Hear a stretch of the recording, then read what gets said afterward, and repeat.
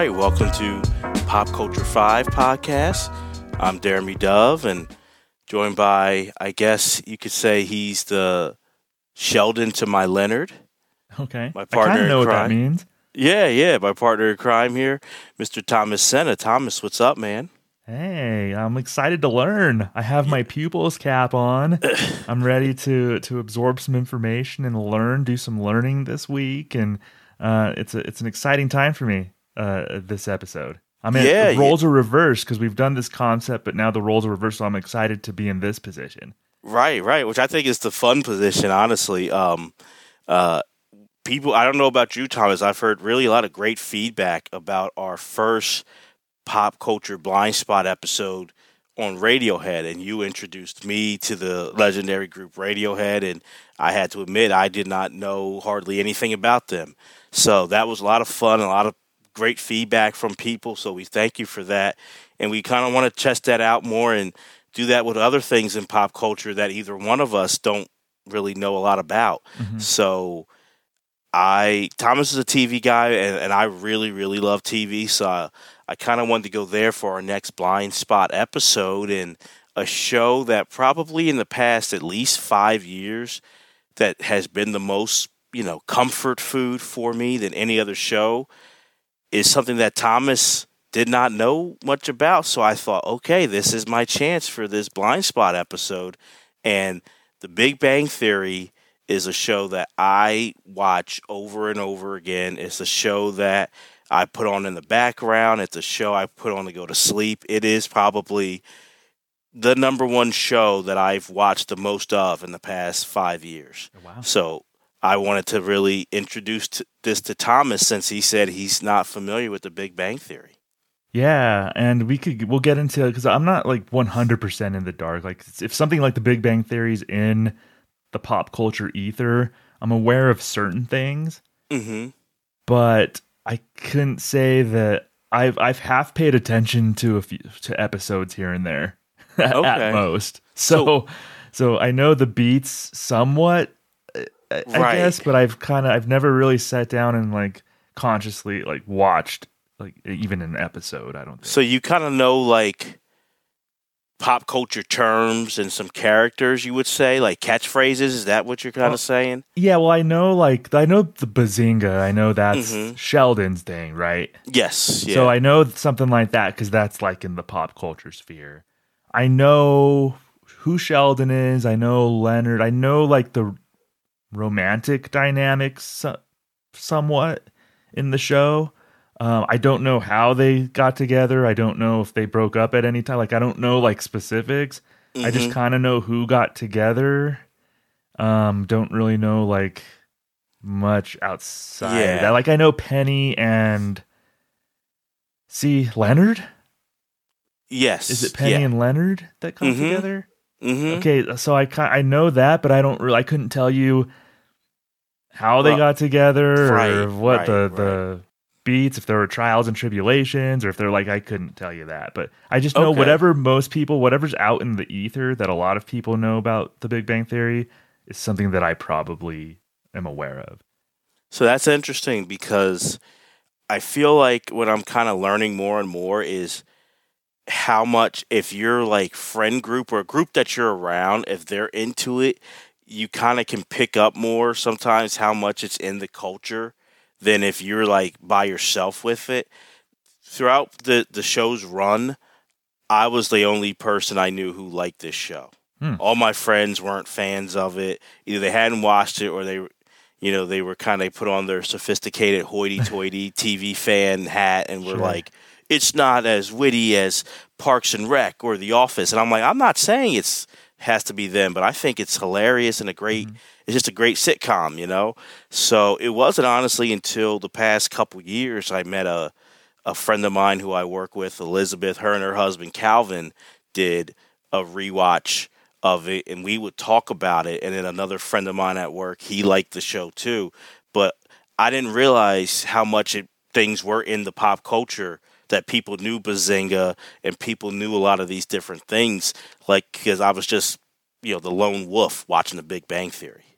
Yeah, it's nice to find your tribe sometimes. Yes.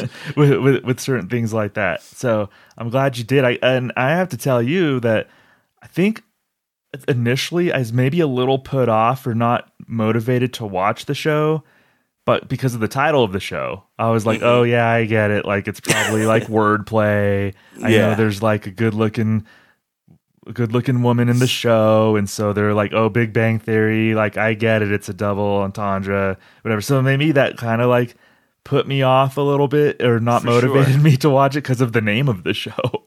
For sure. I would say this. It's a show that definitely has easy jokes or easy things in it. I don't take that away. Mm-hmm. I look at it as though it does have great acting performances. I think especially starting with Jim Parsons as Sheldon Cooper. Like what he did with that character was amazing. And I do think it's a show in the way Friends, in the way some of these other New Girl or How I Met Your Mother, it's a great ensemble piece. And the actors have great chemistry with each other and work well together and really pull at your heartstrings and make you, it's just like that nice comfort food.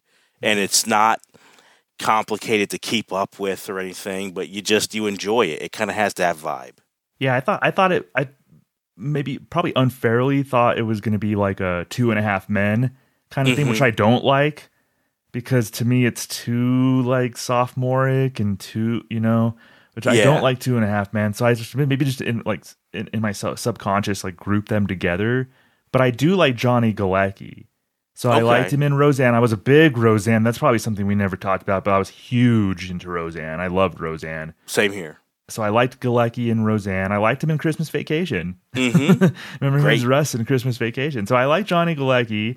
I had seen Kaylee Cuoco in the 8 Simple Rules with John Ritter a little bit. Yes. I actually know her better in The Flight Attendant more so than anything on HBO. Yeah, which came out right after The Big Bang Theory. And I tell you, that was a surprise, like, pandemic hit for me. It was like how good The Flight Attendant, how good she was.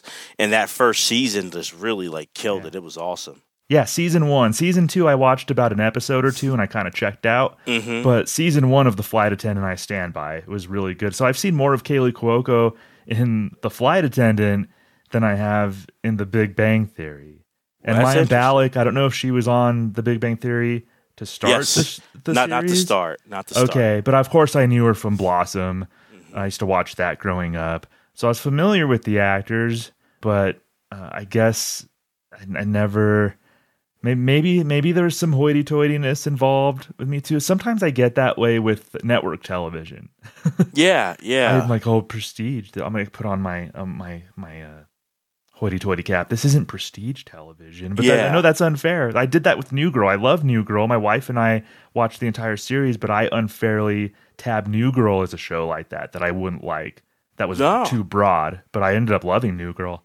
Well, that's why I said during our Essential HBO show episode, I kind of can take that off a lot easier with sitcoms than I do dramas. Dramas, I put that hoity-toity. I'm like, it's on NBC. Nope. Next. Like, I don't even give it a try, and I have to work on that myself. So I understand, and that's why I'm.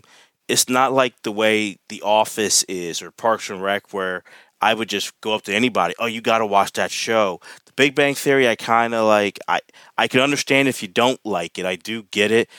But I think like if you take down the walls a little bit, you may not make it to like your favorite show, but I think you might be able to appreciate it more. Maybe you like it a lot. It is one of my favorite shows, though. Yeah, well, I've been surprised. Like I said, New Girl was really good. I run into every now and then. There's Zoe's Extraordinary Playlist was a show that my wife and I watched, and we were kind of into it. And then one of the actors is in a show now where he plays like a detective for his mom's law firm. It comes on Friday nights. I'm spacing on the name, but it's on NBC, and I like that show. Whenever it's on, I'm like, I sit down and pay attention. I'm like, oh, this is pretty clever, actually. This is really... So I often surprise myself, Jeremy, with network television shows along the lines of The Big Bang Theory. So I'm definitely coming into this with an open mind. Okay, and I think what I'll say is that they're easy watches. So for this blind spot, if I'm going to give like the 5 like you did, like the 5 that I'll recommend. But if there's some, if you get in the rhythm or you want to go in a different order, 'cause I'm not going to go in like some kind of order. I just kind of went with, because I figured, like, I took a guess, but like I figured you kind of know a little bit. Like, it's not hard to figure out the beat of the show. Mm-hmm. And then it's like, I'm just trying to hook you with 5 that I think are really good. Okay. I can give you a reason why. I can make them still essential, but I didn't want to go with just like, oh, these important. I'm like, what I think is like funny, but kind of gets at the heart of what the Big Bang Theory is. Okay. So those are the 5 that I picked. But if you go, a different route with stuff, that's awesome too. Yeah, and it might hook me too, because as I've told you, while we were not recording, I've told you over the last few weeks and months that I actually have watched plenty of Young Sheldon. Yes. So I like Young Sheldon. I think that's a good show. If people criticize Young Sheldon, I disagree with them because I don't think they've sat down and watched Young Sheldon. I actually think it's a good show. I don't know where you stand on Young Sheldon. I like Young. I think I think they're in season 6 or 7 now. Yeah.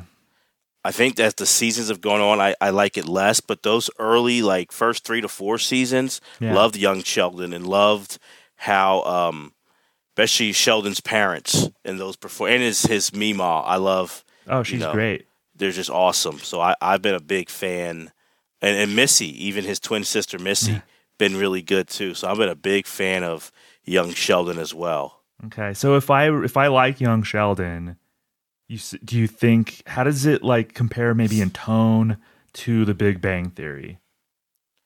I think Young Sheldon.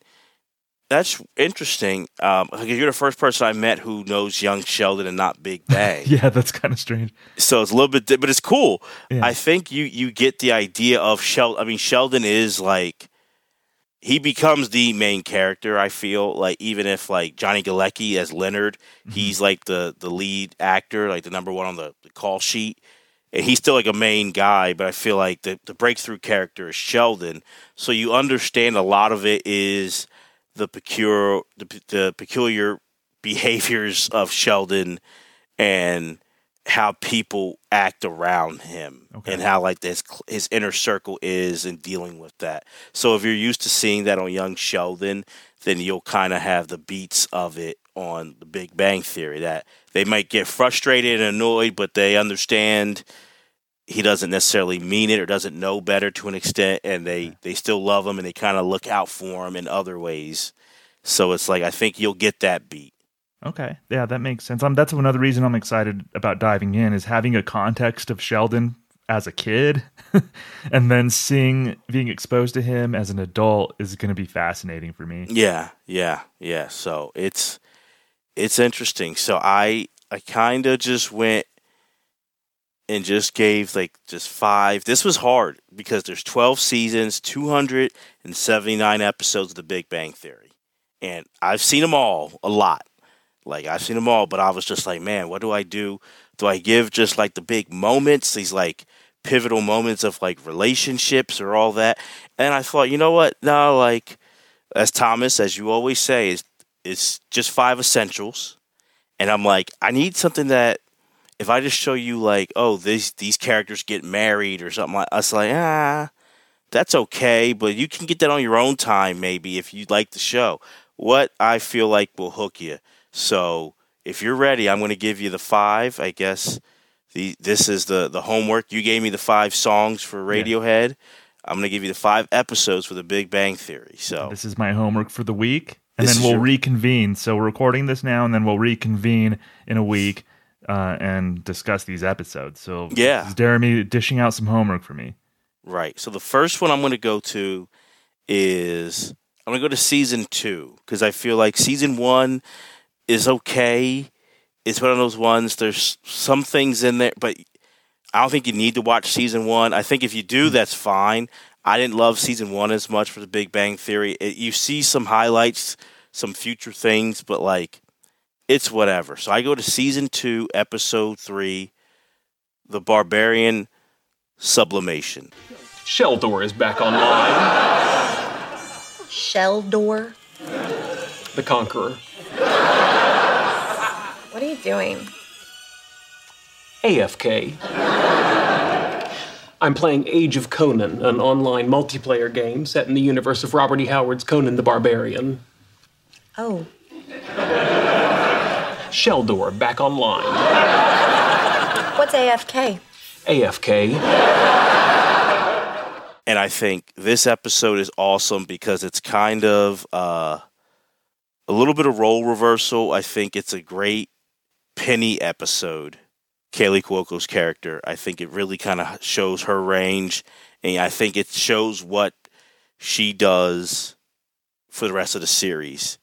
And I'll let you in. She's my favorite character on this series. I really love the character of Penny, and I love what she does with it. And I think this episode for me was the first time back when this came on that I saw her range in a different way than like 8 Simple Rules, what she did on that show. And I liked the interaction that she had with the other characters, and kind of like the headspace she went into was really good. So yeah, Kaley Cuoco's great in everything that I've seen her. Like she was great in The Flight Attendant. So I'm looking forward to see more of her on screen here. My close personal friend, Kaley Cuoco, Jeremy. Yeah, I know. I want to hear, because once again, Thomas, he's AKA Thomas Gump. He just bumps into people and knows people. Thomas is going to let us in. I don't know when he wants to do it, but that he has met Kaley Cuoco. Oh, yeah, I've spoken with Kaley. Well, so my good dear friend Grace and I, we were in Los Angeles in 2012, I believe. We were singing a band called Elbow. So we were there. We took a trip to LA, and we're both comedy fans, Grace and I. So we decided to see some comedy while we were there. We checked out Groundlings show, actually. We went into the Groundlings theater and checked out a Groundlings show. But we also decided to see what was going on at one of the comedy clubs. I think it was the Improv.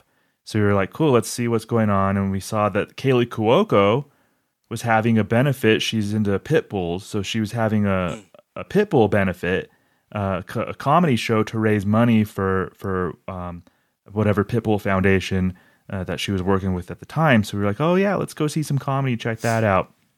And we ended up getting tickets. It was really a neat surprise. Kaley came on. She was kind of the MC for the night. And Kaley came on and she actually said, we have a surprise comedian that wasn't advertised, but they're going to be doing a set tonight. We wanted to surprise you and give you thank you for coming and supporting the cause. So let me introduce you to Bill Burr. So Bill Burr was like a surprise guest at this Kaley Cuoco comedy show, which was awesome. So Bill Burr so cool. Destroyed it. Yeah, he destroyed it. So good.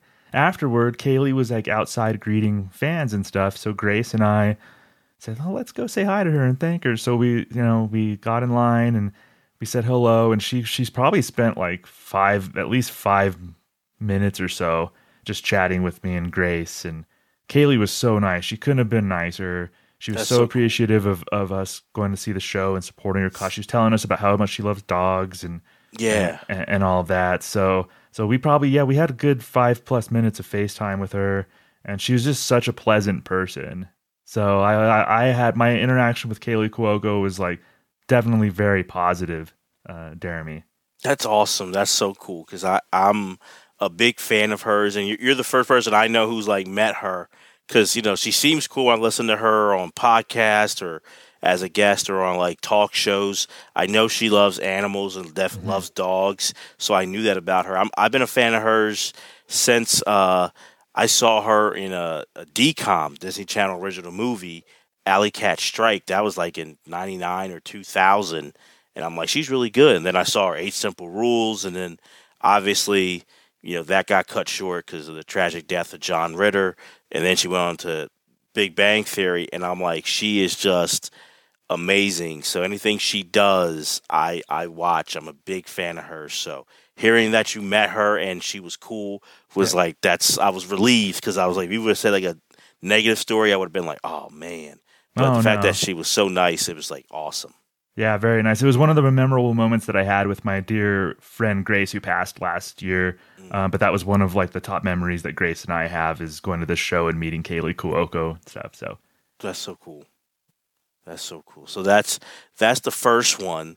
The next one I have is season 3, episode 8, The Adhesive Duct Deficiency. How much time do we have? T-minus 5 hours, 37 minutes to onset of meteor shower. Okay, our position is 34.48 degrees north, 118.31 west. That means the azimuth should be 168.22 degrees relative to magnetic north with an elevation of 49.93. Anything yet? We have a signal, but there's no frame lock. Hang on. How about... Nah. We did it! We have the West Coast feed of HBO. A lot of times, and you can tell that Big Bang eventually kind of gets, it's different, but it's one of those shows that's influenced by Friends. So a lot of people look at the Leonard and Penny dynamic, and that's interesting, honestly, to look at and talk about. But I think that the dynamic that I love the most is the Penny-Sheldon dynamic. And I think that's the one that kind of shows the greatest arc and the greatest, just natural, you just love seeing those two on camera and you see how much they grow together and they become like family. And this is one where it's kind of early on in the series, but Penny has to lean on Sheldon for an emergency because no one else is around. And then all kind of just comedic stuff breaks loose. And even the B plot, though, with the other guys is pretty funny, too, and hilarious and seeing them talk. But I definitely think the A plot with Penny and Sheldon is just dynamite. So that's my second choice for you is Season 3, Episode 8, The Adhesive Duct Deficiency. And my third choice, these episodes go hand in hand, even though they're not it's not a two-parter necessarily, but they are connected. So it's Season 3, Episode 16, The Excelsior Acquisition. Hey, Stuart, what's going on? Well, you might want to mark your Google calendars. Stan Lee is coming to do a signing on Thursday. Did he finally write a sequel to his autobiography? I'm sure ages 79 through 87 were just action-packed. No, just a regular comic signing. My uncle is his dermatologist, and Stan's doing him a favor. Oh, I don't want to know that. How can I possibly discuss with Stan Lee the scientific foundations for interstellar flight on a silver surfboard when part of my brain will be scanning his face for signs of contagious skin disease? And it kind of is a sequel to The Adhesive Duct Deficiency, and from everything that happens in that episode and all that transpires with that. And it's another, in my opinion, classic Penny and Sheldon kind of moment. And one of my favorite lines from Sheldon comes in this episode as well. But I think it just really comes at the heart of what the Big Bang Theory is as far as the characters, also their interests and their fandom as well. So I think my third choice is Season 3, Episode 16, The Excelsior Acquisition. Are the naming conventions for Big Bang Theory episodes kind of like in the similar realm? Like, do they have science kind of naming conventions for most of their episodes? A lot of science and a lot of comic book fandom and different things. Yeah. Because I know different, Friends has the one with whatever. Right. And so certain sitcoms and shows have naming conventions that tie to them. So the Big Bang Theory is kind of like that? Yeah. Okay. Good catch. Yep. So I'm going to fast forward you now to my fourth choice. It's Season 7. So it might look a little bit different, like the cast and everything, but I think you could pick up on what happens and who's with who, and we could talk about that more, or you'll figure it out more if you decide to keep going in your watch, or if you're just these 5 are enough, I'm out. We'll see. But I'm going to go to Season 7, Episode 3, and just like you had that song for Radiohead where you're this is my favorite one, but no pressure. This is it. This is my favorite episode of the show, but no pressure. But I'm going Season 7, Episode 3, The Scavenger Vortex. Don't worry, I can take a hint. No more murder mystery parties. Thank you. Yeah. Because I've got something even better planned. Just hear me out. I'm going to make you guys a scavenger hunt like they have at MIT. Oh, I loved those. I did them every year there. We did them at Princeton, too. Oh, that's cute, like it's a real college. It's amusing. I was going to say that about MIT, but it works for Princeton, too. I just think this is everyone together in an ensemble, a lot of odd pairings.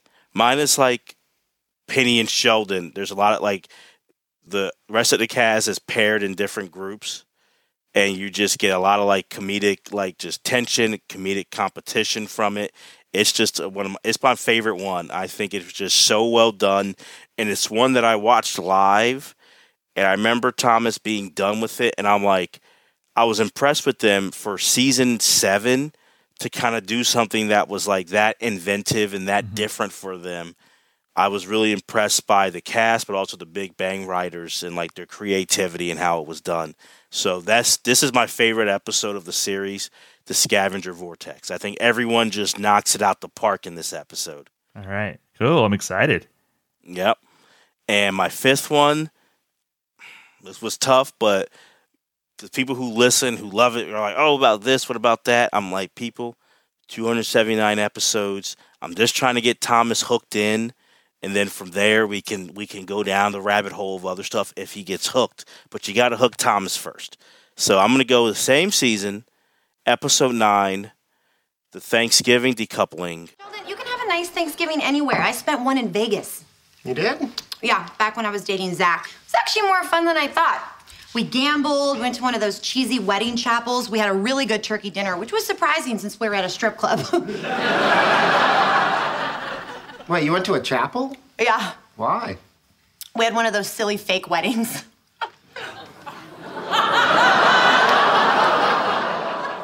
Penny, you know those are real, right? No, they're not. Yeah, they are. No, they're not. Yeah, they are. He's right. They're real. Which it's a Thanksgiving episode, but it's in one of the other characters, Howard. It's at his house, and a lot of funny things come into play, and a lot of things you get to see Sheldon kind of show some heart, and he bonds with another character, and then with the Leonard and Penny relationship, it kind of brings some stuff up with some interesting drama with that, and some interesting comedy, and kind of like highlighting what's going on in their relationship at the time too. Okay. Is Howard the guy with the Anton Chigurh page boy kind of haircut? Yeah, like the mop top. Yeah. Okay, that's Howard. Wolowitz. That's Howard. Okay. Yep. So I think this is one of my top 5 funniest episodes too. The Thanksgiving decoupling also has some sports in it. So us being sports fans, you're gonna get that vibe too, and you'll be surprised where it comes from, I think. But those are the 5. So the Barbarian sublimation, the adhesive duct deficiency, the Excelsior acquisition, the Scavenger Vortex, and the Thanksgiving decoupling.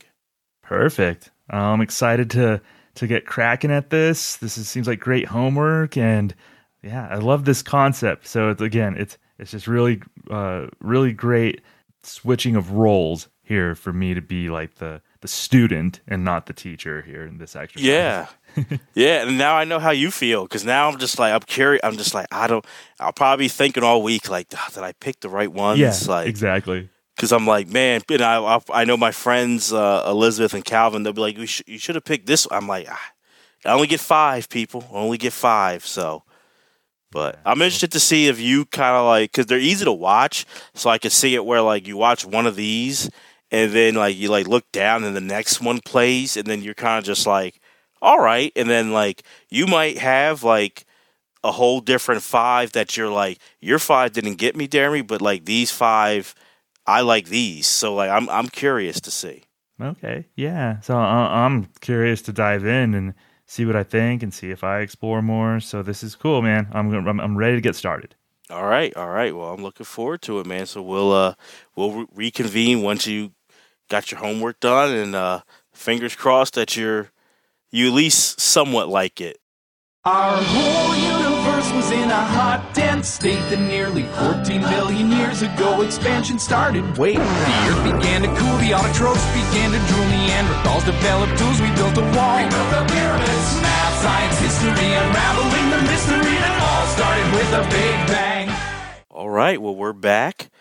I gave Thomas 5 episodes of The Big Bang Theory to watch and to give his opinion on. This is a Pop Culture Blind Spot forum. So before we hear what Thomas thought about the show overall and each episode, I'll recap the episodes I gave him. So It was Season 2, Episode 3, The Barbarian Sublimation.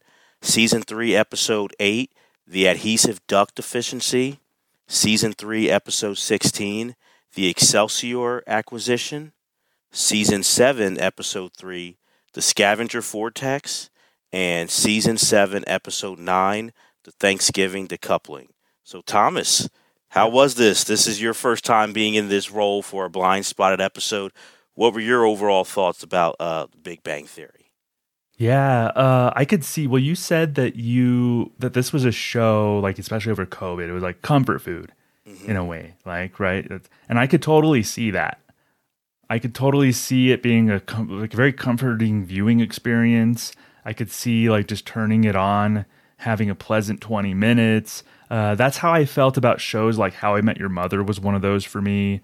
Scrubs was one of those for me. Okay. Anytime Scrubs came on, I could turn it on and just have like an enjoyable half hour or whatever. So I can totally, like, I watched it and I got like, oh, I understand. I like understand what Jeremy was saying about it. And I liked all the characters. I'm a young Sheldon, like, not like a diehard. Like, I've watched enough Young Sheldon to know that I like it and to know about his family and the beats of that and everything.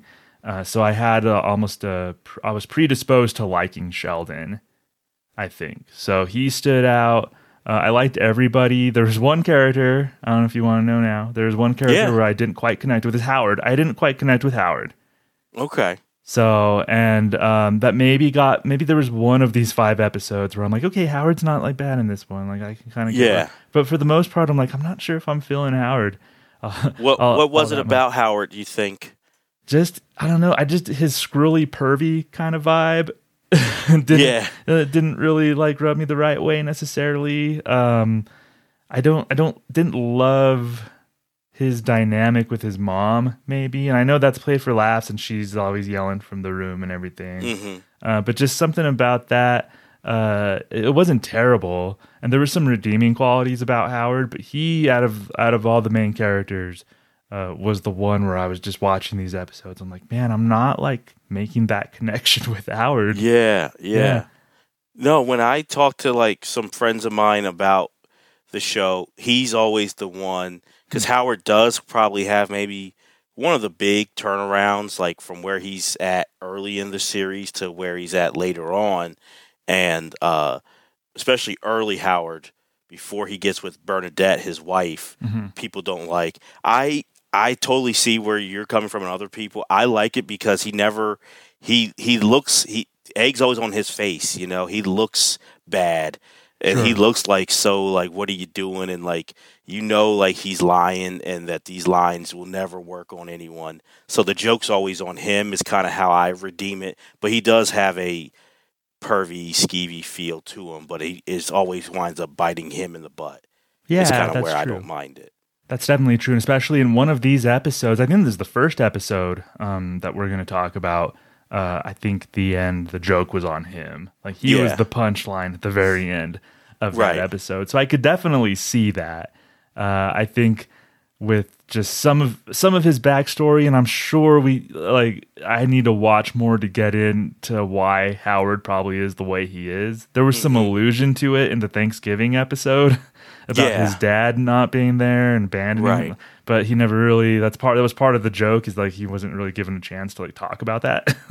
Right. Because Sheldon butted in. But yeah, it was just, and I know how the character was written, and you bring up a good point, and I didn't really like, he wasn't one of those like, oh my God, Howard's on the screen again, oh man, but he's just like, everybody else was super endearing, but Howard, I just had a tougher time making that connection. That's probably the most negative thing that I can say about this. It was a very enjoyable experience going through these, Jeremy. Okay. Well, let's start. I don't know if you went in order of the list or you kind of did your own thing, but you tell me which episode you want to start with. Yeah, so I watched them in order. So you gave them to me chronologically, so I watched them in order. So what I did was I watched each one of them once and just sitting on the couch, taking no notes or anything. I just put them on, watched, and just kind of absorbed the episode. So I did that with all 5 of them. And then I sat down, rewatched them, and took notes and stuff. So I watched each episode twice. Okay. Yeah. Okay. And I watched them chronologically.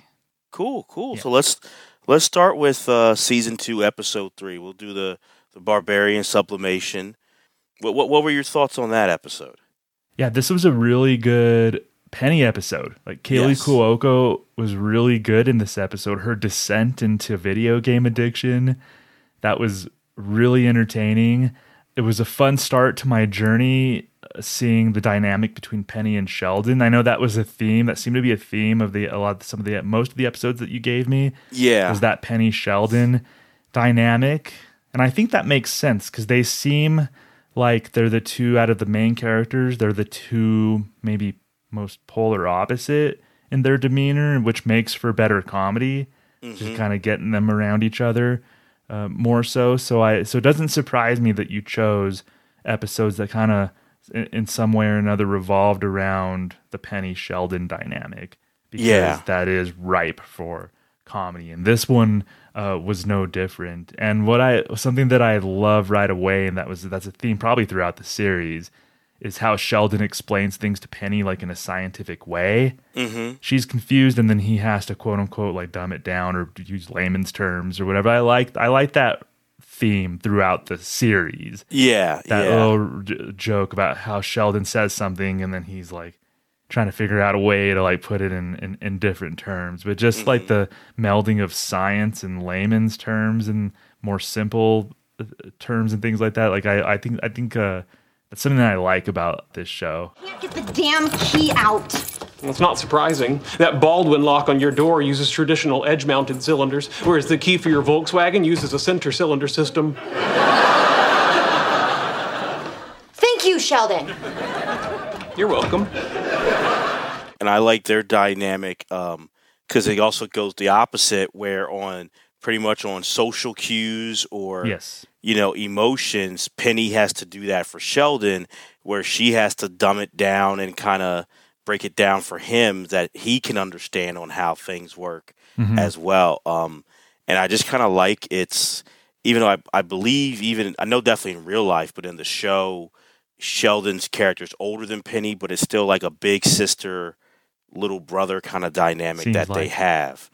And I felt like, because obviously in the show, Penny and Leonard get together and that's the romantic thing and, all that. But I'm like, that's not, if I'm trying to hook someone in and this is a blind spot, I'm not going to focus on the Penny Leonard dynamic. I'm going to focus on one that's just as important to me, and that's the Penny and Sheldon dynamic. Yeah, I think that was well played. Because like I said, their dynamic is really ripe for comedy and really ripe for laughs. I love that you're right. Like Penny has to interpret social things for Sheldon, or like sarcasm. Like Sheldon has trouble understanding sarcasm. Right. So that comes up a lot. It's just fun seeing like a character like Penny navigating Sheldon and vice versa. That's really neat. I'm glad you picked this episode. Because that whole dynamic was really fun. Sarah Gilbert and Johnny Galecki were together on screen too. As a Roseanne fan, that got me excited. I had forgotten that Sarah Gilbert was even in this show. Yeah. When you brought that up, I kept it quiet. I'm like, I'll let you see. Yeah, that's what I had figured. I'm like, oh damn, you probably didn't say anything because I remember bringing up Roseanne. So I saw Sarah Gilbert. So she was first in the scene with Sheldon when she had called him Dr. Dumbass, and they were talking to their boss. And then I was wondering, I'm like, oh, Johnny Galecki's in this. I wondered, and then they were in a scene together. They're sitting next to each other at the lunch table. I'm like, oh, that's so cool. Like as a Roseanne fan, it was neat seeing Sarah Gilbert and Johnny Galecki together on screen. Yeah. She was a regular, I think, like the first season or two, maybe just season 2. But like she's on there for a little bit, and then she's gone for majority of the series. But no, I like their dynamic, and I thought Kaylee Cuoco did a great job. And this episode, about Penny is struggling actress and kind of just having a tough time going through it, and she wants, just kind of feeling bad about herself, and then through being locked out of her apartment, sees Sheldon playing online gaming and kind of starts an online gaming addiction and gets really lost into that world. And I thought, even for that time, it was an interesting topic because this is circa 2008. So, like, bringing up, like, about how you can get lost into this world if you don't watch it, like, that was kind of, like, I thought interesting. And I thought her just comedic chops of just, you see her, you know, the whole juxtaposition of this really pretty blonde girl getting lost deeper into gaming addiction. And at the end, just how she looked with, like, the hoodie and, like, her hair all crazy and Cheetos in the hair. I thought she just really did a great job in this episode, too. Yeah, she was really good. And then, of course, the jokes on Howard at the end. So an encounter with Howard in the game broke the addiction. Yes. So that's where we say, like, that's the Howard's the punchline. That's a good example of it right there. And I think I had remembered, too, like, it came back to me that Raj is shy around Penny. I don't know if is he shy around just women in general, or is it specific to Penny? No, it's women. He has select mutism with women. So he can break it during, I guess, probably like half of the series. Mm-hmm. He needs alcohol to like break it. And then eventually he does get over that. Mm-hmm. But for like the first half of the series, like without alcohol, he can't talk to women. Yeah. And that's something that I had known and just forgot about. So when he would whisper into Leonard's ear, I was like, "Oh yeah, I do remember this." All right, yeah, and that's gonna be a theme that, like, I'll say it right now, like, I like Raj. So that's gonna be a theme throughout all of these episodes is how much I like Raj. Okay, so where would you? I don't know if we want to do a scale or just. Yeah. Well, I have a ranking. I ranked. Of course, that's how my mind works. No, yeah. So I did rank them.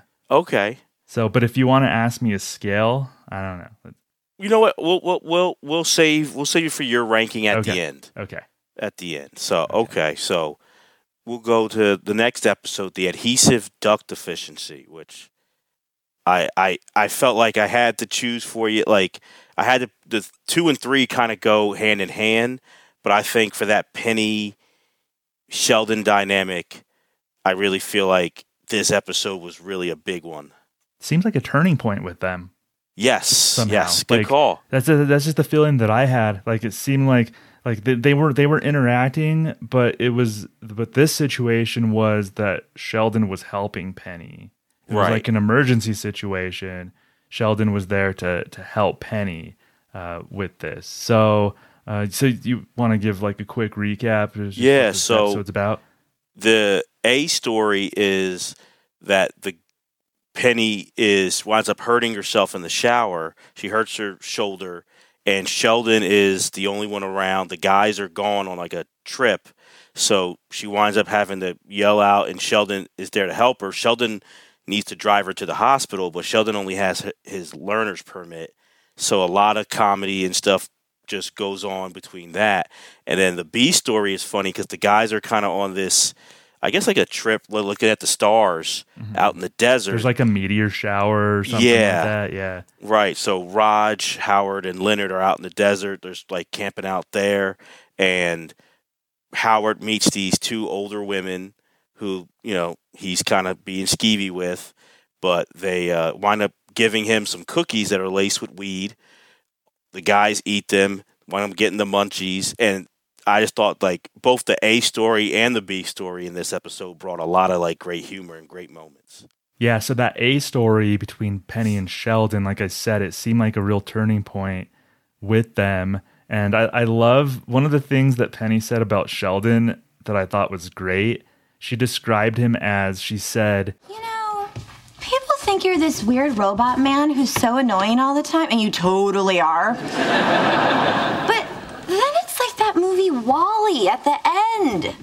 You're so full of love, and you can save a plant and get fat people out of the floaty chairs." That's a fairly labored metaphor, but I appreciate the sentiment behind it. That was just like a perfect encapsulation of like, right. I don't know how people might view Sheldon. Yeah. As this, and she was trying to compliment him, and she started off by saying people think you're this weird robot man. So I thought that was funny. I thought that was like succinctly put by Penny. And she says that line toward the end of the episode when she's on pain meds. Right. So she's kind of like loopy. Yeah. And stuff when she she's doesn't have saying much of a filter, as much of a Yeah. filter. Yeah. So that whole dynamic was neat. I like that it paid off in the next episode too. That was really neat. So just a nice continuation of the Penny Sheldon thing.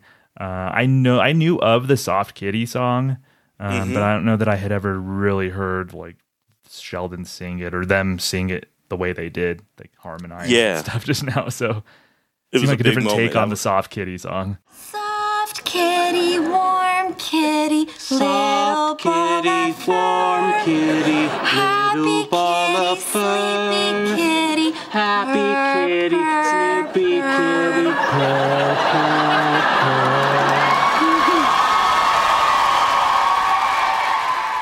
Yeah, that's such a classic moment, I thought, with them. I really just think, like you said, I'm glad you saw, I think it was a turning point, and it was good where she couldn't turn to anyone else besides Sheldon for help. And I think that was just great to see, just like, oh, okay, like Sheldon having the help, and even though he still had his tendencies, but in the end he does come through for Penny, and I really like that. Well, yeah, that's the thing about Sheldon is he is, in some ways, he can come across as a weird robot man, but he knows that if people are counting on him for help, that he should help them. So he understands like those social cues, like, yeah, I need to be there to help, and I'm going to help. He might conduct himself in a different way, but he still means well. Like Sheldon's like a good-hearted person. Yes. Even though he has like a very scientific exterior, he is at his core like still like a really good-hearted person. Right. And for me, since you love Raj, this is maybe one of my favorite Raj episodes as well. He was the standout of this episode for me. No, Raj was like the star of this episode. Yes, I agree. From his American accent impression. Yes. That caught me off guard. That was really good. He did it to Leonard. I think he did it to Howard too, or maybe I know he did it twice. I don't know if both of them were to Leonard, but he did it a couple times. Stars are pretty, aren't they?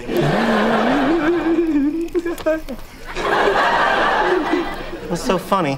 Is your American accent? Everything you say sounds stupid. Stars are pretty, aren't they? Leonard said that once they started getting high and stuff, and that glimpse of them like being high was really funny. And Leonard said, "I can feel the earth moving." And then he asked Raj to like slow down the earth, and he actually does it. And Leonard's like, "Oh, thank you, that's better." Like, just their whole like that sequence was really great. But Raj was like the standout of this. His tangent about being the king of rabbits was so weird, but it was very funny. It was just a very funny, out there kind of tangent that Raj went on. If I could speak the language of rabbits, they would be amazed and I would be their king. I hate my name. It has nerd in it. Len Nerd. I lost my virginity to my cousin Jeannie. I would be kind to my rabbit subjects. At first. It was funny because Jessica Radloff, the writer, she wrote like an oral history of the Big Bang Theory, and I got that book and read it. And in the book for this episode, the guys had been, this was season 3, so they had been, getting into fitness and working out. So they kind of wanted them when they were like, when the munchies really hit and they were looking for food. At first, it was going to be to have them have their shirts off, but then the guys looked too cut to be quote unquote nerds. So then that's where they kind of had like the ripped shirt thing a little bit and kept the shirts on, because then they were like, you guys are like too in shape now, which is kind of like a funny juxtaposition, but like a little backstory, like. Yeah. But I just thought Raj was great, and then making fun of Howard for losing his virginity to his cousin at the end of the episode. His second cousin. You're right. Say. Yeah, you're right. In Howard's defense, I guess. I guess. Yeah. Yeah. Leonard had a really good quote that I liked that stood out to me. He said, "You know what's a cool name? Angelo. So he was going off about how he wanted his name to be Angelo and stuff, and that's my middle name. So it is? I was like, that's a great name. That's my middle name. I love that. Yeah. Oh, Thomas I didn't Angelo. know that. Yep. Oh, cool. Okay. So I could tell Leonard that is a pretty cool name to have. Yeah. Okay. So, all right. And one last tidbit about this. So I know in the first episode of The Big Bang Theory that we covered a few minutes ago, of course, I said that like I liked how they do scientific things and say scientific things, but then sometimes it's for like a very silly reason. So like at the beginning, they were doing all this scientific stuff and like, oh, they're probably setting up some sort of telescope or some sort of radar or whatever. And it was just to get the West Coast feed of HBO. So I like when this show does that. Like they're using this scientific jargon and just that they're doing all this super scientific stuff, but then sometimes it's just for a very silly, simple reason. So I do like that. I do like that theme. Which is like it's a great point because that is like a running theme. Yeah. And a lot of times they will kind of like in their cold opens, that'll be what's like happening too. So like that's a great observation. Yeah. Absolutely. Yeah. So I did like this episode. It was enjoyable. Like all of these were enjoyable to one degree or another. Okay. So then let's get to the next one, season 3, episode 16, the Excelsior acquisition. And this, I guess you could say it's like a not a two-parter, but like a follow-up to the previous episode we just covered. Like even though they're 8 episodes apart, they are connected in a way, right, Thomas? Did you do that on purpose? It is connected. Did you do that on purpose, Jeremy? Yes. Yeah. Okay. Yeah. I was wondering. I had written that down to ask you. Yeah. So they're connected because in the previous episode that we talked about, Sheldon drove Penny. He wasn't much of a driver at all, but he had to drive Penny because her shoulder was dislocated. And in this episode, there's like a bit of a payoff or callback to that where Sheldon got a ticket. He was caught on camera or whatever. He got a ticket for that. So that causes him to miss meeting one of his heroes, Stan Lee. Right. So we get a great Stan Lee is in this episode and at the comic book store, which is a big like the main hangout really like you see the characters in is Leonard and Sheldon's apartment. You'll also see them like in Penny's apartment sometimes too, but also the comic book store that's owned by the character Stewart, who's probably like a supporting. He becomes like a regular later on in the series, but he's like a supporting character early on. It's a big thing. Like so, Stewart is getting Stan Lee to come and do like an autograph signing at the comic book store, and they're all excited for it. But once we see that Sheldon has to go to court for this ticket for driving Penny, he's going to miss meeting Stan Lee. And so you have Sheldon and Penny at court while you have Raj, Howard, Leonard at the comic book store getting to meet Stan Lee. So there's a lot of crazy stuff going on there. But I just thought this episode, probably one of my favorites, like not just essential, just favorites. I thought Sheldon was just so hilarious in this episode for me. Yeah, Sheldon was great. He had a bit of like a mean streak in this episode, which was kind of interesting. Him expressing his displeasure and blaming Penny for which was Penny's fault. Penny like threw him under the bus, like as far as the ticket goes. So him like telling Penny like how he felt. Well, I hope you're satisfied, Penny. You are responsible for all the evil that has befallen me today. Okay, I realize Not finished. It is because of you that I now have a criminal record.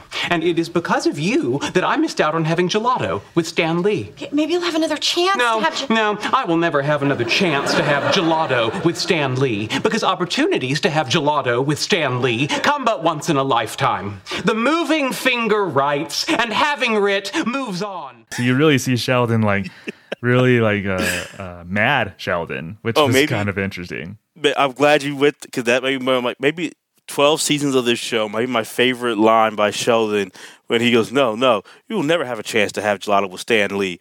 The moving hand have written. He does that whole like bit and like moves his finger. Like it just cracks me up. Yeah, that was great physical acting by Jim Parsons. Mm-hmm. Yeah, that was really good. Yeah, there was a lot of really good bits.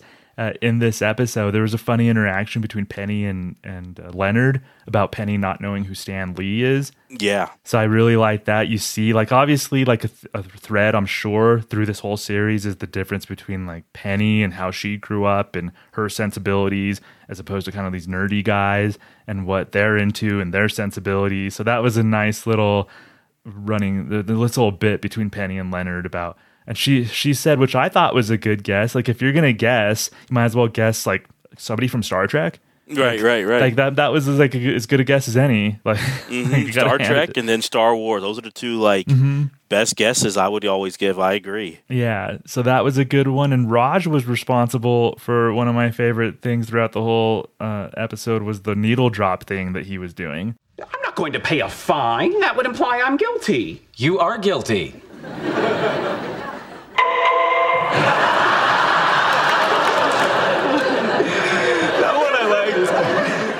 Oh, yes. So he had some really good ones, and even like Howard was annoyed by it, but then Raj dropped, I think it was the courtroom, the Law and Order sounder, and Howard said, "Oh, I liked that one. That one was really good." Yep. So it was just funny. I like the timing of that joke. I like Raj's he was so pleased with himself that he was able to do this.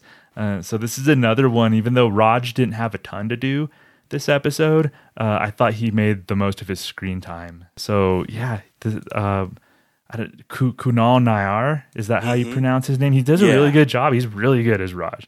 I think he's excellent too. I'm a big Raj fan, and I agree. I think he nailed his part, and it's funny because you're right. Sheldon kind of shows a mean streak, and this side of Stan, we're used to seeing. For those who know, like Marvel, Stan Lee's the big, figurehead with Marvel. And in like in interviews and in like the movies when he has these little cameos, he's always like, "Oh, Stan Lee," but he kind of has like a little bit of like that. Like I want to say, remember when Bill Shatner had that thing where he's like, "Enough with the Star Trek." Yeah, when he was on SNL, he did the whole sketch of like you people need to get lives. Like he told all the Star Trek thing. Right. Yeah. Stan Lee kind of had like that vibe in this episode. He was like, "I'm annoyed with you fanboys here. Like, leave me alone." Right. Anyway, Sheldon here is a huge fan of yours, and he was supposed to meet you the other day at the comic book store, but he kind of ended up in jail. I see. And you thought you'd just come over to my house uninvited? You said we were invited. Well, no. I said I'm inviting you to come with me to Stan Lee's house.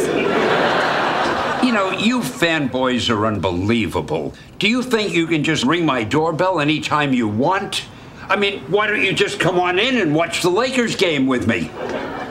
Well, I'm not much of a sports fan, but thank you.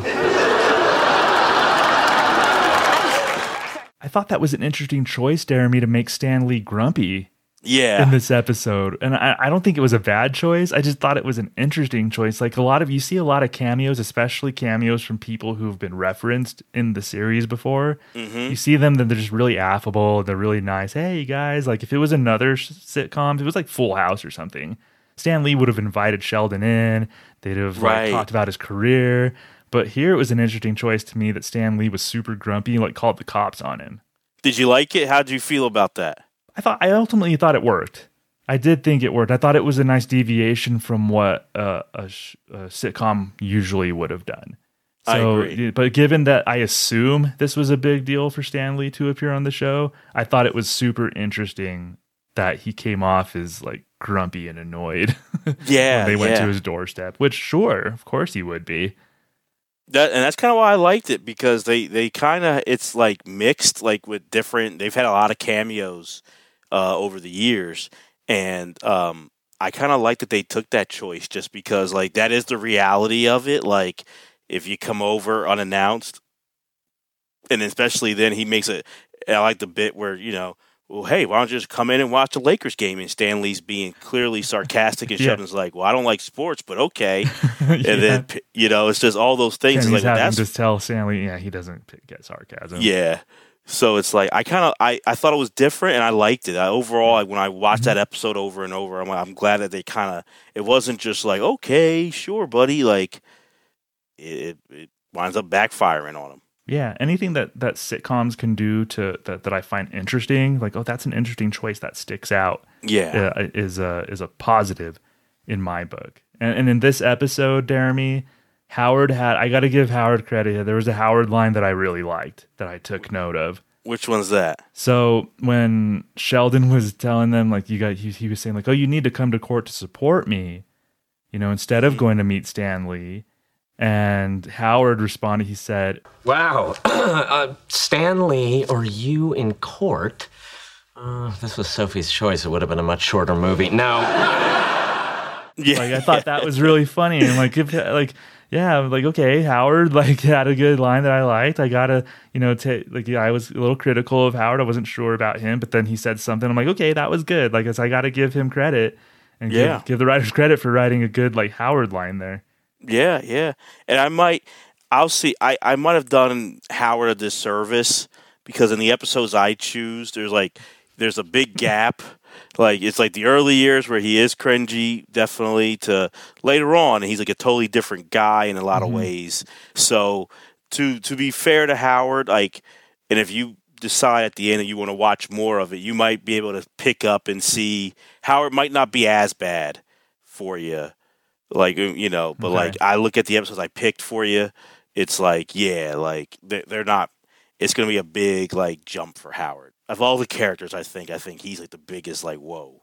Okay. See, that would be an interesting reason. That'd be a compelling reason to start to watch the series in full. Yeah. See Howard, to see his progression, to see if I take to him a little bit more. Yeah.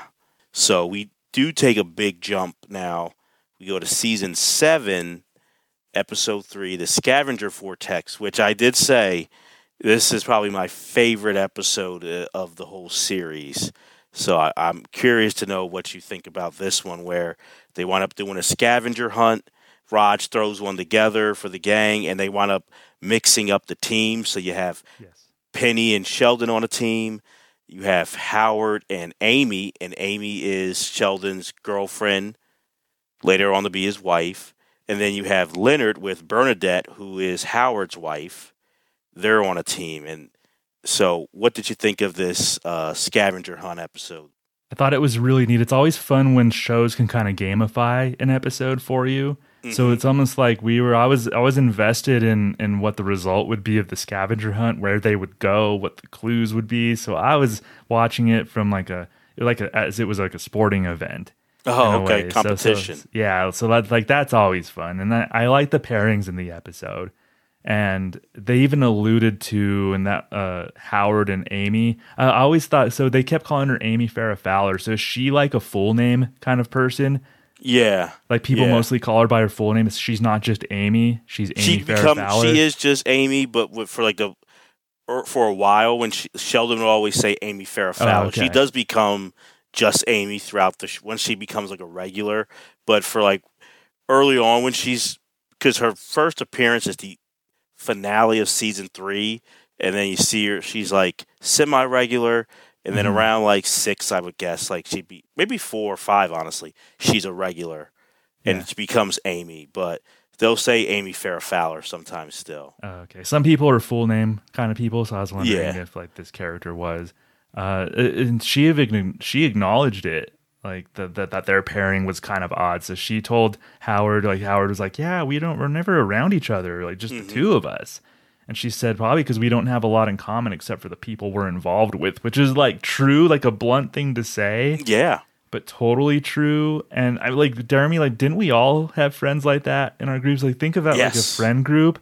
And there's you and somebody else, or there's a pairing. So say there's 5 people who hung out a lot together. A lot of times there were 2 people in that group who never spent time, just the 2 of them together. Right. Yep. So that's a funny. I had that for sure. In college, there was a group of 4 of us. It was me, Darcy, Jay, and Sarah.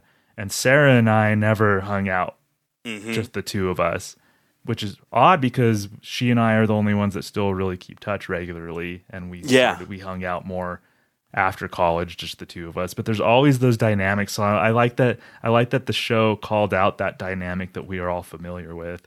Yes, yeah, and I'm glad you say that because I always kind of noticed that, and a lot of times I had people around me who didn't quite get it, where I go, so-and-so is not a friend I hang out with. We hang out with the rest of the group alone. It's like weird. It's like, even if we're all going out to eat and we're like the first two to show up, we're just like, hey, and looking at I wonder where everyone else is at. Like, it's like weird. Like, yeah. And I think somebody else for that social lubricant. In a way, between the two. Yeah. It's just like always like, and I'm like, that's always like the big difference. It's like those you could be one-on-one with, and those it's like, we need the group, like, they're cool, but we need the group like to really connect here. So I'm glad you said that, because I think I like that, like seeing that dynamic in real life. And I also like that about sitcoms, when it's like, let's test this ensemble cast on, can any combination work? Like, are you happy to see any combo? And I think this was a great test at season 7, that I think any combination of these characters would lead to an interesting plot, like an interesting story.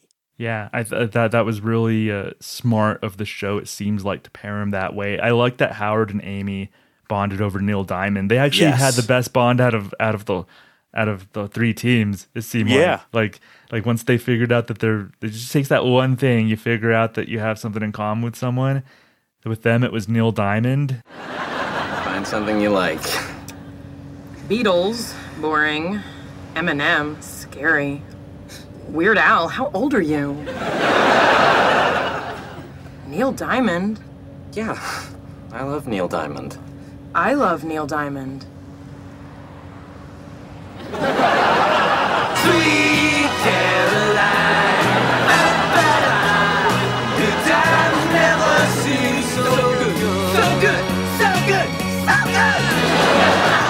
They renamed the car the Neilmobile, and they just bonded over that. Was Bernadette known as like this vicious, crazy competitor before this, or was this kind of a reveal? This was like a reveal. Okay. So we didn't quite know that side of Bernadette before this?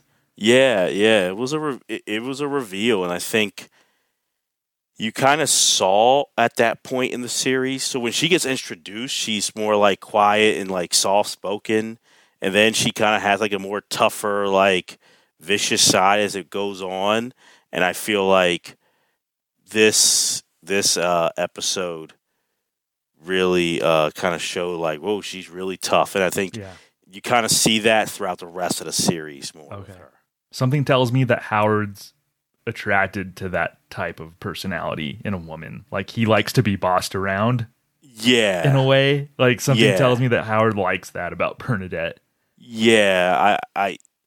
It kind of fit. It's more like that domineering, like, mother role kind of thing. Because they'll do some things with the series with like Bernadette's voice sounding like Howard's mom's, and him being like, that's kind of like different, or just like, even like their wedding episode, he kept calling her like Ma, and he had like kept like corrected himself.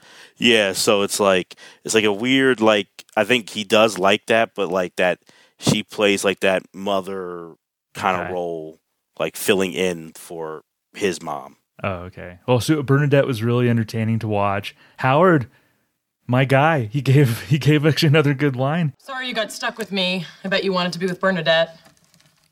Have you ever played a game with Bernadette? No. Have you ever gone into a steel cage with a Wolverine? That is good. So, I got to give credit where credit's due. Against I'm fighting the instinct to not give Howard credit, but that was a good line. Okay. Uttered by Howard. Man, Raj is the glue guy again. Yeah. My guy, Raj, he's the glue guy again in this episode. I think that's, just thinking about it now, that's from my limited experience, Raj is kind of like a glue guy in this show. Yeah, I think that's interesting. That's a good point. I do think Raj is a glue guy in that way. Like he can bring together. He's the guy who thinks of and even if you're like, oh, these are corny, but he's still the one who does. He thinks of the activities for the group to do, and he it matters to him about the group doing it and all that stuff. Like that's a good point, Thomas. He is the glue guy. Yeah, he really put on a show when he gave the scavenger hunt rules too. So that was really fun to watch when he was doing the smoke bombs and he had the reverb on his mic and he flickered the lights and stuff. Like that was really fun. He's like a showman. I think even Howard that pointed out like he's the showman. Sheldon pointed it out. I think. Sheldon pointed it. Oh yeah, I think Sheldon pointed it out. Yeah, I did note that. I said, so I guess Raj isn't afraid to talk around Penny anymore because we're at season 7. So I did notice that Raj seemed to have gotten over his selective mutism. Yeah, so I don't. Yeah, selective mutism. Yeah. I don't know if you want me to say, but no, I don't mind. So here's one of the things about me that you'll notice is I don't mind spoilers. Yeah, I like to see how things are executed, even if I know what's going to happen. To me, it's about how it's executed. So I don't mind spoilers. So feel free. I agree. So the season 6 finale is when it he breaks. That's why I'm like there's 12. That's why I was kind of like halfway, like half of the series. So the season 6 finale is a scene with him and Penny, and she kind of says, she's like, because he's like upset, and then she's like, "Oh, well, you're probably drunk," and he's like, "No, I haven't had a drink." And they look at each other, and she's like, "You're talking to me without," and then they start crying. He's like, "No, I'm crying for a different reason," So the season 6 finale is when you kind of like it breaks. Yeah. As I noticed, because the episode starts when they're all at dinner, and Penny's the waitress. And when she came up, I was expecting Raj to just like start whispering, and then he actually was talking with Penny was there, and I'm like, oh, okay. And then when he did his whole like, here are the rules to the scavenger hunt, and he was being a showman, and Penny was right there. I was like, okay, so he must have totally gotten over it. Now. So that's one of the things as somebody who doesn't watch the show. I'm like, when did this happen, or how did this happen? So that's one of those little things that I'm like, curious to see like what the show does with that. So that's something that I knew about kind of before I watched these episodes and was just reminded of. But that's a reason for me to keep watching, is to see like Raj progress in that way. No, and it's interesting. The one of the because Chuck Lorre and then Bill Prady, he's one of the co-creators, and he talked about that he knew guys like this, and like I forget what his previous like occupation was, but he knew a lot of like different smart guys. And he said there was a particular guy who had selective mutism, and he had like something like Sheldon's quirks, but he thought it'd be too much to have both of them into one character. So that's why the mutism went to Raj, and then kind of how Sheldon's social skills go to Sheldon, because they were like one character to have both, even though he's like, it really was a guy who had both.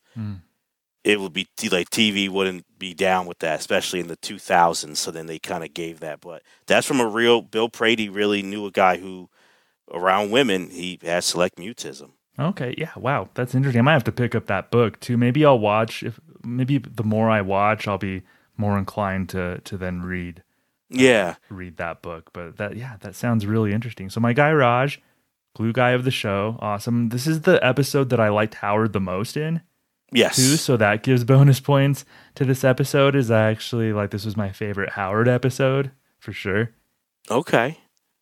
I thought it was a really good Howard episode, and I like your observation too about Howard and Amy were at the beginning is like the whoa kind of like pairing, but at the end they're the only ones you hear saying we should go do something else outside of this, about going to a Neil Diamond concert. So I thought it was like a good thing. Like it starts off like that's a weird combo, and at the end they're singing Neil Diamond karaoke together. So it's a great pairing. Yeah, the episode ended really fun that way, as them singing karaoke. That was cool. Yep. Okay, so now we're on to the 5th and final one, the Thanksgiving decoupling from season 7, episode 9, where it's a Thanksgiving episode. Howard and Bernadette are hosting it at Howard's mom's house. Howard's mom is there, but she has gout, so she's upstairs. She can't come downstairs. Howard has his father-in-law was invited, and his father-in-law and Howard don't really get along, so that's why he wants the friends to come. So that's where they're over there. And also, I guess a little subplot is they find out before they get there, Penny talks about going to Vegas. with her ex-boyfriend Zach, who you see on the show throughout the history of the show. I was wondering because they had said like 4 years ago, and I'm like, well, in the show's universe, like the show was happening already, so Zach must have been somebody that Penny dated in between Leonard stints. Yes. Okay. Correct. That's what that's something that I picked up on, I guess. Correct. Okay. Correct. So Zach's a big guy, a meathead. Yeah. But he's kind-hearted. And he likes the guys. And he kind of thinks I don't know if he thinks, he knows he's not as smart, but he tries to talk about like science and comics, and he's just really off. He's really dumb. And so the guys kind of like put up with him, but it's kind of like role reversal. A lot of times they are like making fun of him, and they're like more in that bully role as the nerdy guys, and he's the jock. So it's like that's kind of where the dynamic goes in with Zach. But well, I will say Zach knocked it out of the park in his. Oh, you're a Zach fan? Oh yeah, in his brief screen time, he was great. Like he had good sharp one-liner after one-liner. He was like a meathead without being like off-putting. Yes. Like I still like looked at him and like I kind of like the guy actually, even though he's a meathead, and he's like I kind of like the guy. Like he told Leonard, "I'm starting to think you're not the kind of guy I want dating my wife." Like just kind of little things like that. Like so Zach, like I think he just really knocked it out of the park in like the brief time that he was in the episode. I don't know if I want to sign it. Why won't you sign it? I just think splitting up can be rough on kids. We don't have any kids. Are you sure? Because you didn't know we were married until this morning. Okay, look, Zach, come on. You know neither of us thought this was real. I mean, we were married by an Elvis impersonator. Of course it was an impersonator. We could never afford a real Elvis. So Penny, she's talking about going to Vegas, and they went to this like wedding chapel and thought that like she was like it's a fake wedding, and Sheldon, Amy, and Leonard are like, those are real, and she's like, no, they're not, and they're like, yeah, and she's no, they're not, and realizing that she by accident, but she is married, has been married to Zach. Yeah. So that's where there's a little friction with Leonard and Penny because Leonard, they're dating again at this point, but why you married Zach and you're not marrying me?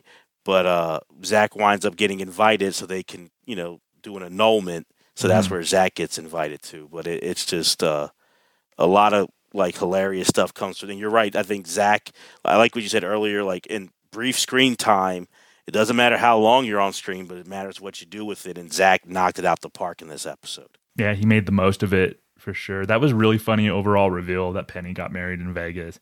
Just seeing her facial expressions, like she starts to slowly realize that, oh man, I'm legally married. Oh no. Like, yeah. And everybody else is looking at her like, no, those things are real. Like, that was a really funny reveal.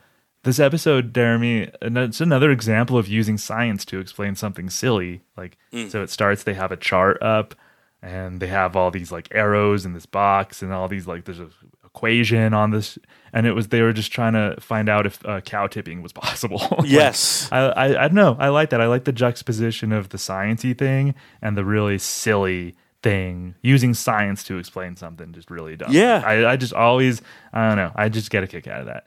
No, I think you're right. And it's leads for great comedy, but it's also like it's that these guys, this is who they are. Like it's not, they can't turn it on and off. That's who they are. Like even for something that's really just like for me or you, we just break it down like, yeah, cows are too heavy. We're not strong enough to tip them over. Boom, boom, boom. We can't do it. They have to use physics and this and that to like break down why a human could not tip a cow over.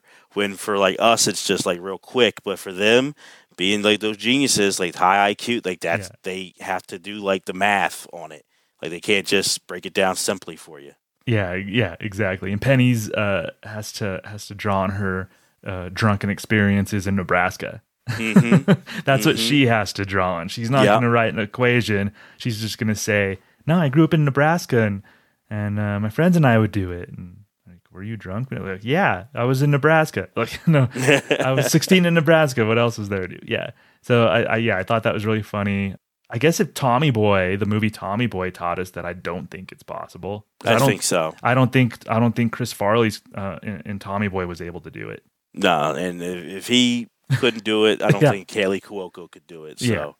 I agree. Tommy Boy taught us that lesson long before Big Bang. Yeah.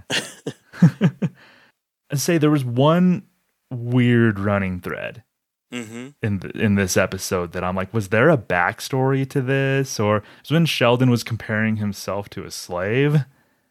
Oh, that was that was a little weird, and I didn't know if there was like referencing something else. No, that was just for that episode. Okay. That was just for that episode. Which it's the funny part is usually I wouldn't like, but I guess because it's the way Jim Parsons portrayed it, it is weird. But like, it's like he's not. I know comparing himself to a slave. Yeah. But it's just he's being over dramatic, Uh-huh. and then he's just trying to run with it to make a point. Yeah. And the way like Amy's like correcting him, and then that last time when they get to Howard's house, and he starts doing it, and she just pushes him inside, like it just cracks me up.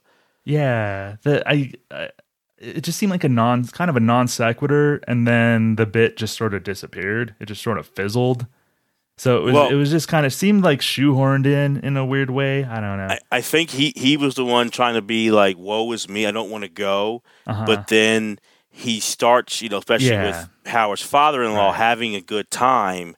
So then I think that's why it disappears, because he's having a good time. And I wanted to ask you, what did you think about an odd pairing, but Howard's father-in-law, who's a retired cop on the show, he's like this big, older, tough guy, and him and Sheldon wind up bonding. Sheldon from Texas, and being a young Sheldon fan, so he was around football a lot because his dad coached, his brother played, so he knows football, and Howard's father-in-law is watching the game, so they bond over football, and you get Sheldon drinking beers, and they're both drunk together, and they have some funny moments, but some touching moments. What do you think about I guess his name is Mike and Sheldon dynamic? I really enjoyed that. I think that was the best part. That was like the standout part of the episode. Yeah. Me. I really like drunk Sheldon. Hey, Sheldon, what do you say we go outside and throw around the old pigskin? This is a Jewish house. I don't have pigskin. It was really funny. I don't know if he gets drunk much throughout the series. It's a few times. But he was really funny, especially when he told Amy, "How about you go get us a couple beers?" and he smacked her on the butt. Yeah. And she kind of like was shocked by it, and then she looked at him and was like, "Huh." She turned on. Yeah, like I just kind of like that. Yeah, so just seeing that side of Sheldon when they're at the dinner table, he's more drunk because you could tell he's slurring his words a little bit more. That dynamic, it was touching, and especially like having watched Young Sheldon, this is one of those kind of payoffs for having like being familiar with Young Sheldon. Is like, I know his dad died when Sheldon was 14. You get to know his dad and Young Sheldon and everything, and so having like a touching moment with an older male, like a quote, like a father figure, short-term father figure, like that was really, as somebody who's familiar with Young Sheldon, it was pretty cool to see Sheldon forming that type of connection with someone. Yeah, and I totally agree. And I didn't even think about that you watched Young Sheldon, so that story like really well. I liked it because it was natural, and I think that was why I liked that Howard's jealous, because he's trying to force a relationship with his father-in-law, and he's really awkward around him, and it's not natural. And I like that Mike, he knows Sheldon is unique in his own way, but I think the fact that it was a natural thing. Like, hey, this guy, this brainiac over here, he does know football, and he knows it pretty well, and they're just having good, natural conversation. And him finding out that, his dad passed away when he was 14, it was like, so you didn't have a beer with the man? Well, I'll have one with you. It was a nice moment that I felt was natural.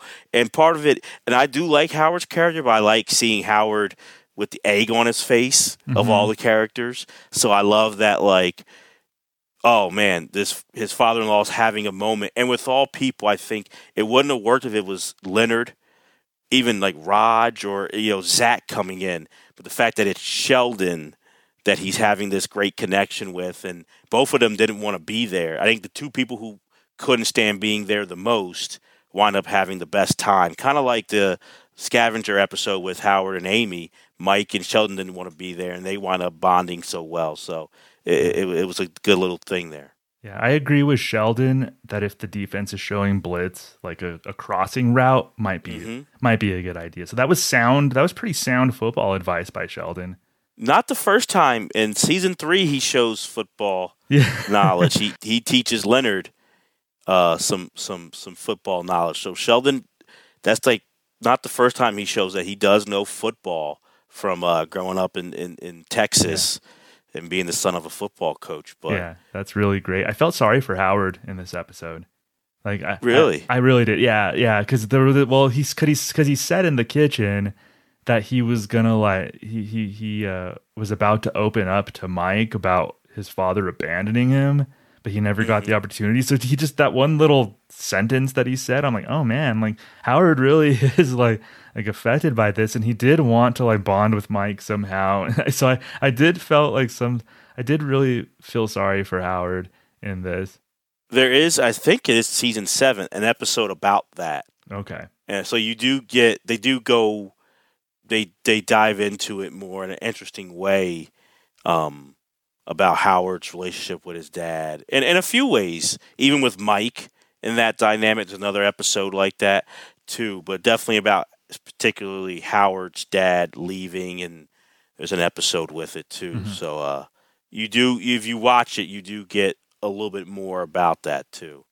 But so you went on for these 5 a Howard Wolowitz journey from not liking him to liking him in some little bit to then you felt sorry for him. yeah, right. I did have kind of a journey with Howard more so than any other character. Yeah. That's very interesting. So let's hear it though. What are the rankings for Thomas here for this Blind Spotted episode, 5 through 1? Okay, number 5, I'll say the Excelsior acquisition, the Stan Lee episode. Good episode, but yeah, it's hard to even poke holes in it. I just like the other 4 better. But so that's, no, I got you. But that's my number 5. Number 4 is the Barbarian Sublimation. Number 3, the Adhesive Duct Deficiency. Yeah, that was really good. And my final 2 really strong ones. Number 2, the Thanksgiving Decoupling. Mm-hmm.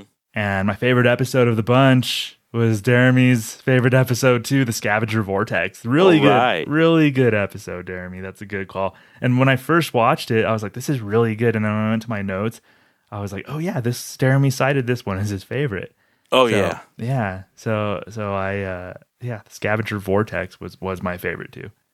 No, I'm glad because I was like, that's one I have to put. I just think it was just so funny and then I remember watching, I say probably season 4, I joined the show live. Like I caught up on reruns on TBS. So I remember just thinking for like the whole time, because just being a guy who loves sitcoms, when are they going to like kind of fall off? And I remember watching the Scavenger Vortex live and being impressed that in season 7, I'm like, that might be the best fastball I've seen them throw. Yeah. So I was like kind of encouraged and surprised. Like you don't really see that often with sitcoms. Like that later on, like there's like, oh, they still are throwing out some high heat, for a little baseball reference. So I was just really impressed. And every time I watch that episode, I always crack up. And it's my go-to, whether it's like my brother or my mom, when I like want to intro, like what's the easiest way to get people to laugh at Big Bang, I go to Scavenger Vortex. Yeah, that's a good call. Is this a show, I guess, would you continue, like would you do a watch of this show on your own? Or would you kind of be like, nah, like you're okay? No, I'm interested in watching it on my own.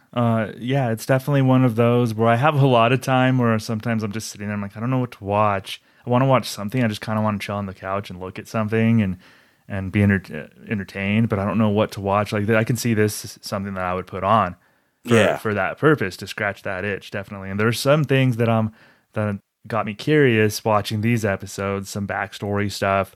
I know I have a recollection of knowing that Sheldon has a feud with Will Wheaton, but I don't know why or what. So that would be something where I would maybe learn, because I have no idea why Sheldon and Will Wheaton I don't know if it's one-sided feud. Like, I just know that Sheldon has something against Will Wheaton. So yeah, it's I don't know if he classic. did like Stand By Me or something. No, but I don't know if you want me to say it or no. Maybe that could be one that I can like find out as I watch. But so there's certain things like that that I'd definitely be interested in watching. Sheldon and Raj were the standouts to me, Jeremy.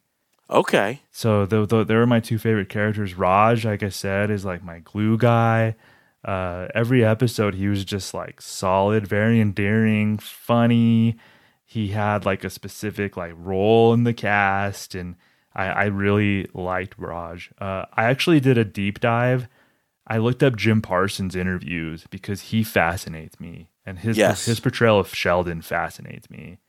Is it fair to say, and I know in his SNL monologue he did a play on this, but did Sheldon become kind of like the Steve Urkel Fonz of Big Bang Theory, like that character that just sort of popped more than the other ones? Yeah, I guess in a way. And the only reason why I kind of maybe say a little bit different is because Urkel and Fonz were supposed to be like one-timers, where Sheldon was he was a part of the main cast, but I think it was definitely Johnny Galecki's character, Leonard, was going to be the guy. And he still is like, I think the big three are Leonard, Sheldon, Penny, if he had to pick of the whole series.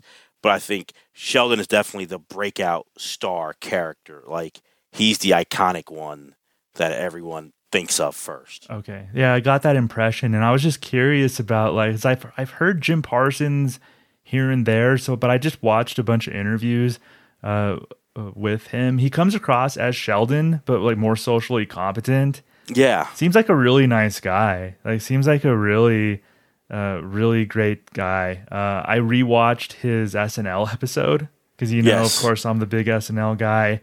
I vaguely remember seeing the episode a while back. It wasn't all that loved among fans. I disagree. I think it's a little better than a lot of people gave it credit for. 12 Years a Slave. The 12 Years a Slave audition was like the standout of that. That was so funny. That was such a funny. The Dance Floor Killer sketch was good. I don't know if you remember that one.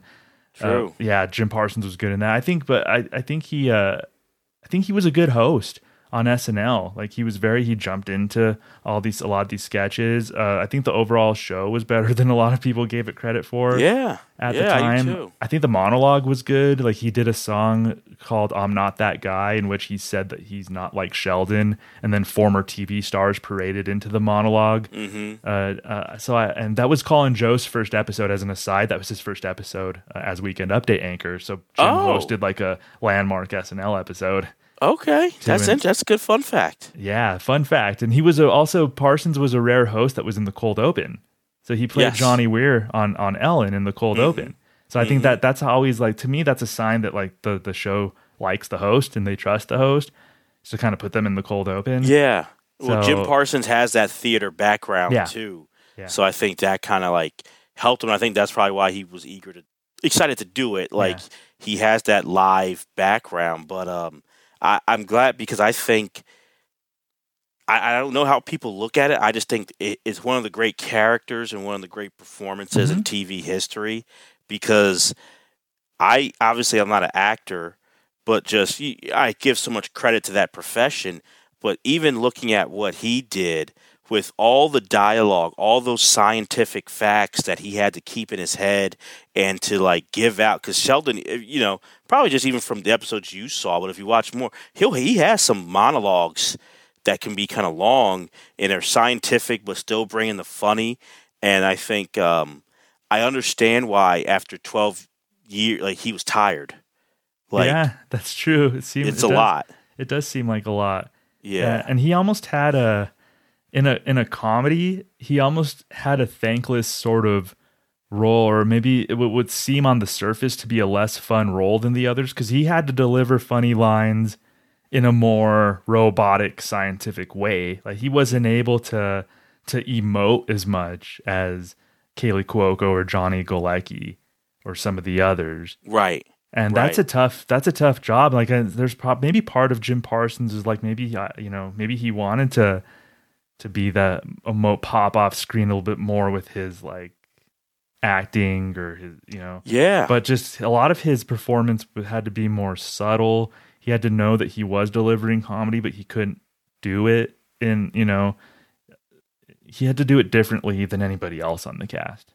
Absolutely. And I think there's not a lot of and just off the top of my head, not a lot of examples he could really go to for TV to do what he was doing. Because you look at it, I think now we see more characters, especially with streaming, who are neuroatypical, but you didn't really see that in the 2000s and before. So he really didn't have it's not a lot of examples that he could look to be like, oh, this is how you portray this kind of a character, and doing what he did with it. So it was just really, really impressive, really. And I'd be curious, I don't think in these episodes you see a lot of it, but if you do rewatch it, the Leonard and Penny dynamic would be always interesting to see what you think about it, because there's a lot of when I talk to people, and even when I read stuff online about how real is it, how believable that relationship is, and I can understand both sides, but I do think I understand it. I don't think it's as not believable as people think. I'm curious to follow the beats of that. Well, I know they get together and then they stop seeing each other, and then that's obvious to me given the information that I found out in these 5 episodes. But I'm curious to see the arc of that. Okay. So overall, this how did it feel being in this is your blind spot that kind of getting scratched a little bit. So how was it for you? It was a nice present that I got to open. It was just kind of like a world of possibilities in a way. It was just interesting to me to just I going in, I wondered am I gonna, if I hate this show, how am I gonna say that if I but I mean, it's a good thing it was an enjoyable experience, and it was interesting being on the other side of this for sure. Just maybe a little less pressure, because I'm just sort of I didn't have to make the choices. I could just sort of react. So I kind of like that. So I know how you feel for that Radiohead one now. I was because I was right. If you didn't like it, but that's kind of why I chose it, because I mean, you never know what someone's going to like, but I'm not going for a slam dunk one, going for one that's popular technically, but still it's critically doesn't always hit with people. Yeah. Well, I am skeptical of sitcoms like this. Yes, I am. So but I try not to be skeptical. I try to be open-minded sitting down, but in general, I am skeptical of shows like this. No, and I understand. A lot of people are. So that's why it was a fun challenge. And I was ready. If you didn't like it, I would have been cool too. I was prepared, but I'm glad you do like it. So maybe in the future, if you watch the series, we could have our own, essentials. Yeah. See if Howard grows on me. Yeah, exactly. I'd be curious to see. I think I could see him growing a little bit more on you. Okay. But so okay. Do you want to lead us into what we're going to be doing next week on the show? Absolutely. So next week, Jeremy, I love doing our music episodes. So I know you do too, right? The music episodes are something that both of us we love doing all our episodes, but the music ones just really get up for, and just both of us are music geeks, and so we just love doing our music episodes. And so we've talked about grunge, Motown, the Beatles, Bruce Springsteen. We're gonna get metal next week. We're gonna discuss Metallica. Wow. So we can do 5 essential Metallica songs. So this is a band that I've liked since I was probably 11 years old. Probably listened to them starting in maybe 1992, something like that. So I have a long history of Metallica. We haven't really talked about them with one another, except in passing, basically to agree that we should do this episode. The most conversation we've had about Metallica is, hey, you like Metallica? Yeah, so do I. You want to do an episode? Yeah, okay. That's all I know as far as your background with Metallica and everything like that. So I have no idea where you're going to go with your essential Metallica songs. So I'm excited to get your take on this. I'm excited to talk about a band that's been in my life since basically I started forming memories around that time. So next week, 5 essential Metallica songs, Jeremy. No, I'm looking forward to it, man. It should be a lot of fun and to really kind of like dive into such a classic band and, like you said, a band that's just been around for forever and just had so many different phases. And you can go a lot of ways with picking essential Metallica songs, which I always like those topics that there's just so many different directions you can go in when you're making a list like this, like essentials. So, and Metallica's definitely one of those topics. So I'm pumped to do it, man. We're going to get metal next week. Yeah, absolutely. Let's do it. I've been listening. That it's been a good soundtrack to being at the gym. It's having my Metallica possibilities on a playlist that's been helping me a little at the gym. Okay, all right. So you're ready. You're ready. I love it, man. Okay, so everyone stay tuned for that episode next week. So for my man Thomas Senna, I'm Jeremy Dove. Thank you guys for listening to this special Blind Spotted episode of Pop Culture 5. Take care.